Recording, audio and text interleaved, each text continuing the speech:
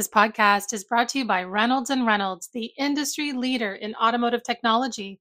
Learn how inadequate data may be impacting your used vehicle department at rayray.com/used cars. That's REYREY.com/used-cars.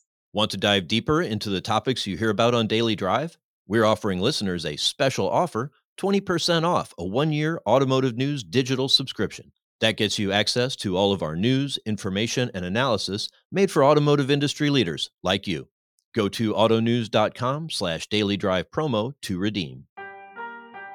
Welcome to Daily Drive for Monday, December 25th, 2023.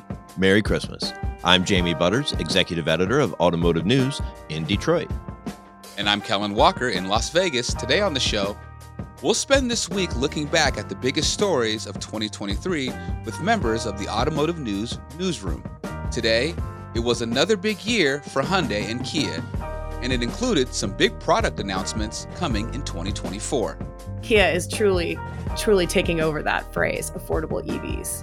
We'll look at all of the biggest stories for Korea's largest automotive group in 2023 with Automotive News Hyundai and Kia reporter Carly Schaffner. Carly Schaffner, welcome back to Daily Drive. Thanks, Jamie. It's good to be back. So let's start with sort of the big news, latest news. Hyundai announced a partnership with Amazon to allow their dealers to sell through the massive online platform. Probably raise more questions than answers at this point, but for our audience that needs a catch up, like where does this stand? When's it getting started, and how soon can people, shop in their pajamas? Right. So Amazon is arguably the largest e-commerce platform on the globe. And when Hyundai announced this news at the LA Auto Show, it became kind of like the marquee announcement. And everyone was wondering, how is this going to work? Because even pre-COVID, dealers have been toying with the notion that consumers should have a little bit more easy time to purchase vehicles online. So what Amazon and Hyundai are doing is they're really just kind of working together based on a partnership they already had established in 2018, which was essentially an online showroom where consumers could go and shop for and build via a configurator a Hyundai vehicle, and then it would put them right back in the hands of their local dealer. So it was a lead generator of sorts. But now what they're doing is they're leveling up the partnership.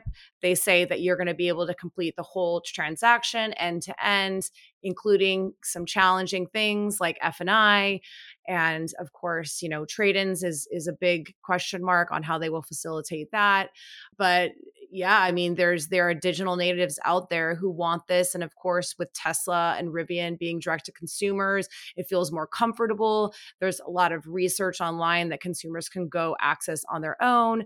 Test drives may not even be to that corner of the buyer, the market, as important as maybe they would to another generation of buyers. So starting in January, Hyundai is going to use 18 of its dealers across some of the major markets in the US, like LA, Denver. And they're going to work out these kinks, and then they're going to be selling direct to Amazon employees in those areas as kind of like their beta audience. And they're just going to have to figure out how to get this done. So they'll do that pilot, and then they'll expand it, offer it up to other Hyundai dealers, and eventually to the public. Yeah, it's a 6-month pilot. And then they say at the end of 2024, they'll roll it out to the whole dealer network, Hyundai dealer network, and dealers will be able to opt into it. And then Hyundai Motor Group, which consists of also Genesis, the luxury arm, and then Kia, although, Kia and Hyundai operate as separate companies. Amazon told us, you and I, that they were thinking of expanding it to those two brands first. And I would say they'll step outside of it once they work everything out. And I will say that Hyundai, the brand itself, does have the competitive edge getting out ahead of this. It's good for consumers to see that they're being innovative. Again, going back even post-COVID, people wanted to buy cars online. So Hyundai starting with Amazon is really gives them a competitive edge. So shifting technologies from the digital retail platform to powertrain, Hyundai and the Hyundai Motor Group, but let's stick with the Hyundai brand, has really been leaning in on EVs. They've got some great models, or some exciting models for the mid to up market part of the market, but they've really been disadvantaged by being left out of the Inflation Reduction Act, which provides incentives for consumers for vehicles that are made in North America. One of the many limits on the IRA, but a crucial one being that the vehicles must be assembled in North America. How's Hyundai coping with that? Well, last year, after they announced that they were going to invest upwards of $5 billion, which the amount has now grown, to build a huge battery and EV complex outside of Savannah, Georgia, the Biden administration announced that there would be tweaks to the Inflation Reduction Act that would limit imported EVs from being eligible for the $7,500 credit. That happened right after they had announced this huge investment.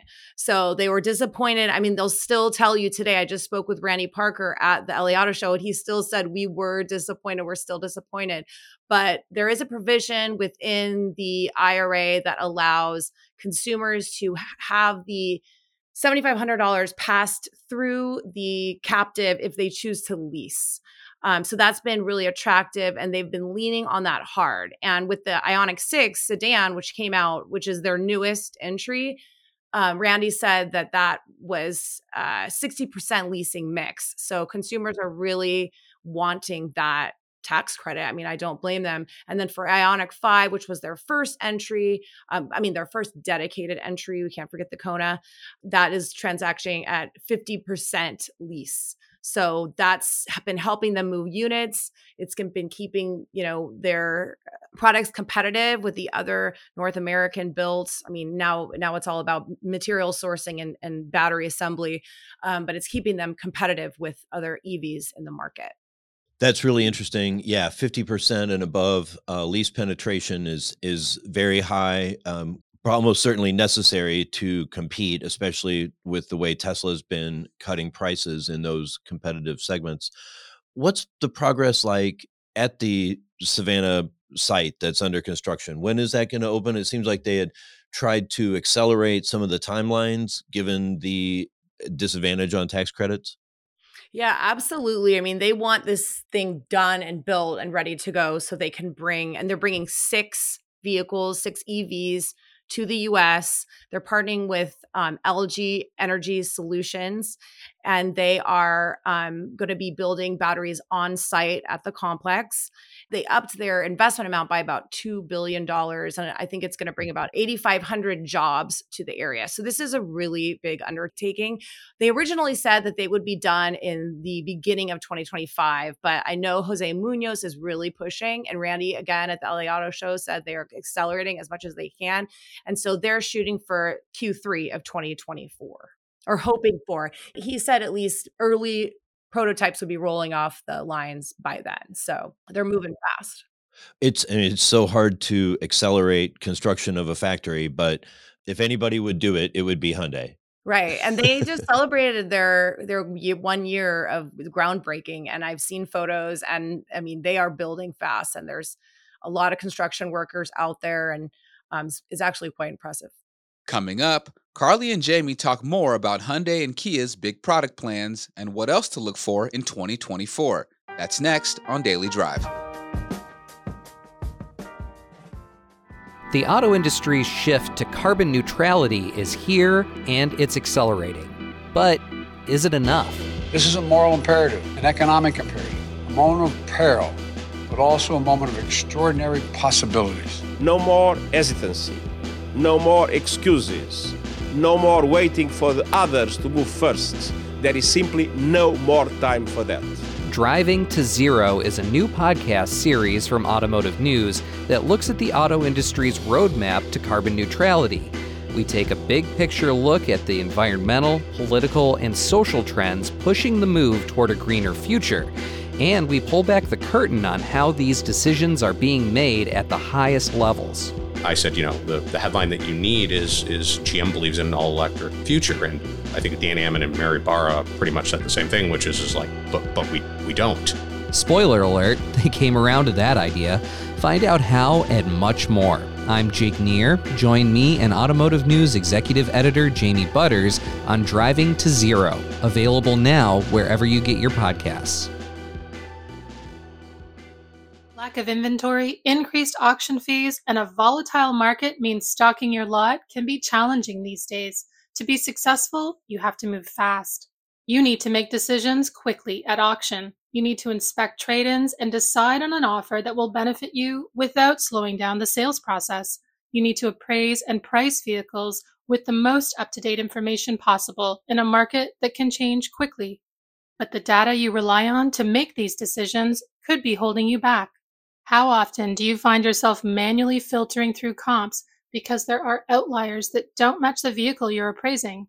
When unexpected mechanical issues come up, how much time do you have to spend looking back through comps to reprice the vehicle and determine if the reconditioning costs are worth it?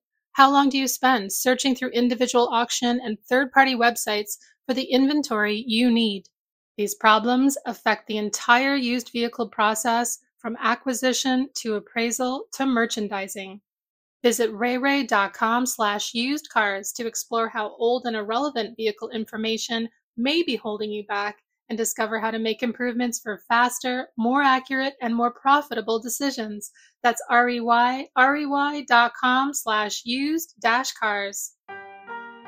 Welcome back to Daily Drive. I'm Jamie Butters with Kellen Walker.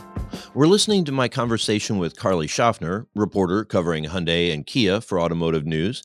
We're talking about those brands' biggest stories in 2023 and looking ahead at their plans for the coming year. Here's more of our conversation. Before I let you go, I want to make sure we talk at least a little about Kia, Hyundai's sibling brand, biggest rival in many ways, but also, they share a lot of platforms and technology. A lot of excitement around the EV9. Yeah, absolutely. And we're waiting any minute. When's it coming out? Might spill over a little bit into 2024 in terms of on sale. But the EV9 is essentially pioneering the 3-row kid hauler segment for EVs. There's nothing out there like it in the mainstream. Of course, the Tesla Model X, which is quite expensive, has a 3rd row, although it's a little bit tight in the back. This is a boxy. Unlike the Tesla, which leans more into aerodynamics, this is a boxy, rugged, off-roading type aesthetic. It looks like the Telluride, which is their lightning in a bottle crossover, of course. And it's going to be affordable. I think they announced that it would be mid 50,000. It's going to have over 300 miles in range in one of its lightest configurations, which is a rear drive with a long range battery. So it's meant to be affordable. And then what's really important to highlight is that Hyundai, again, nimble production capability, they're bringing the EV9 production to the US, to the West Point factory, which they, again, increased investment on the factory to retool it for electrification. So more investment funds going there. And then that way they can capture that $7,500 tax incentive. But Eric Watson, who is Kia's sales chief, has said they will lean on leasing again until they can get that credit passed down for buyers. Do we know the price of the EV9? I would assume it would be above the threshold for the EV tax credits. The threshold is $70,000 for SUVs, and I believe that configured at the highest end, which I think they are doing. They've confirmed the GT line. Yeah, they have. That's probably going to creep past the 70,000. But the other more everyday, less sporty, I mean, it's a rugged vehicle, but they put the GT line stuff on it, goes really fast. So then you lose range too. But that's going to be $50,000 range. Okay, so a little more manageable, a little more in reach. But Kia does have some plans for some more affordable EVs, stuff in the mid 30s. What's the timing like on that? Is that coming soon? We need it soon. Yeah, we do need it soon, but we need that meta plant to open as well before it really makes a difference. So in LA, in addition to the revised Sorento they showed, which has similar styling to the EV9 and the Telluride, which is not a surprise, Kia also debuted 2 EV concepts, the EV3 and the EV4. And the EV3 was a Seltos-sized crossover, and then the EV4 is a sedan with Kia Forte similar dimensions, so both small. And prior to that, Kia CEO said that the new models will be 2 of 4 affordable EVs coming to the US. So we will have to wait and see in terms of whether they bring it to production. They have a good habit of doing it. They show concepts that they typically build. And Steve Center, the Kia America COO, did confirm that yes, they're going to build it, but yes, that's their pattern of showing concept and then building them. And then these both should start in the mid 30,000 range, which would make them affordable EVs. And I just want to put in there that Honda had initially said it was going to come out with in 2027, I believe the timing was, an offering of affordable EVs, which they've now canceled with GM. And so I think the term affordable EVs can be transferred from the promise from Honda over to Kia, because now Kia is truly taking over that phrase, affordable EVs. All right. Well, we'll see what they bring to market and when, and how the competition continues to grow between Hyundai, Kia, and even Honda. Carly Schaffner, thanks so much for joining me today. My pleasure. That's Daily Drive for today. I'm Jamie Butters. And I'm Kellen Walker. Thanks to Automotive News coordinating producer Jake Neer for his help on today's podcast. You can get the latest news on Hyundai and Kia and everything happening in the auto industry at autonews.com. Come back tomorrow for a look at the huge year that Tesla had in 2023. You know, at the beginning of the year, mid-January, they just slashed prices. And, they worked. If you enjoy the podcast, remember to like, leave a review, and subscribe so you never miss an episode.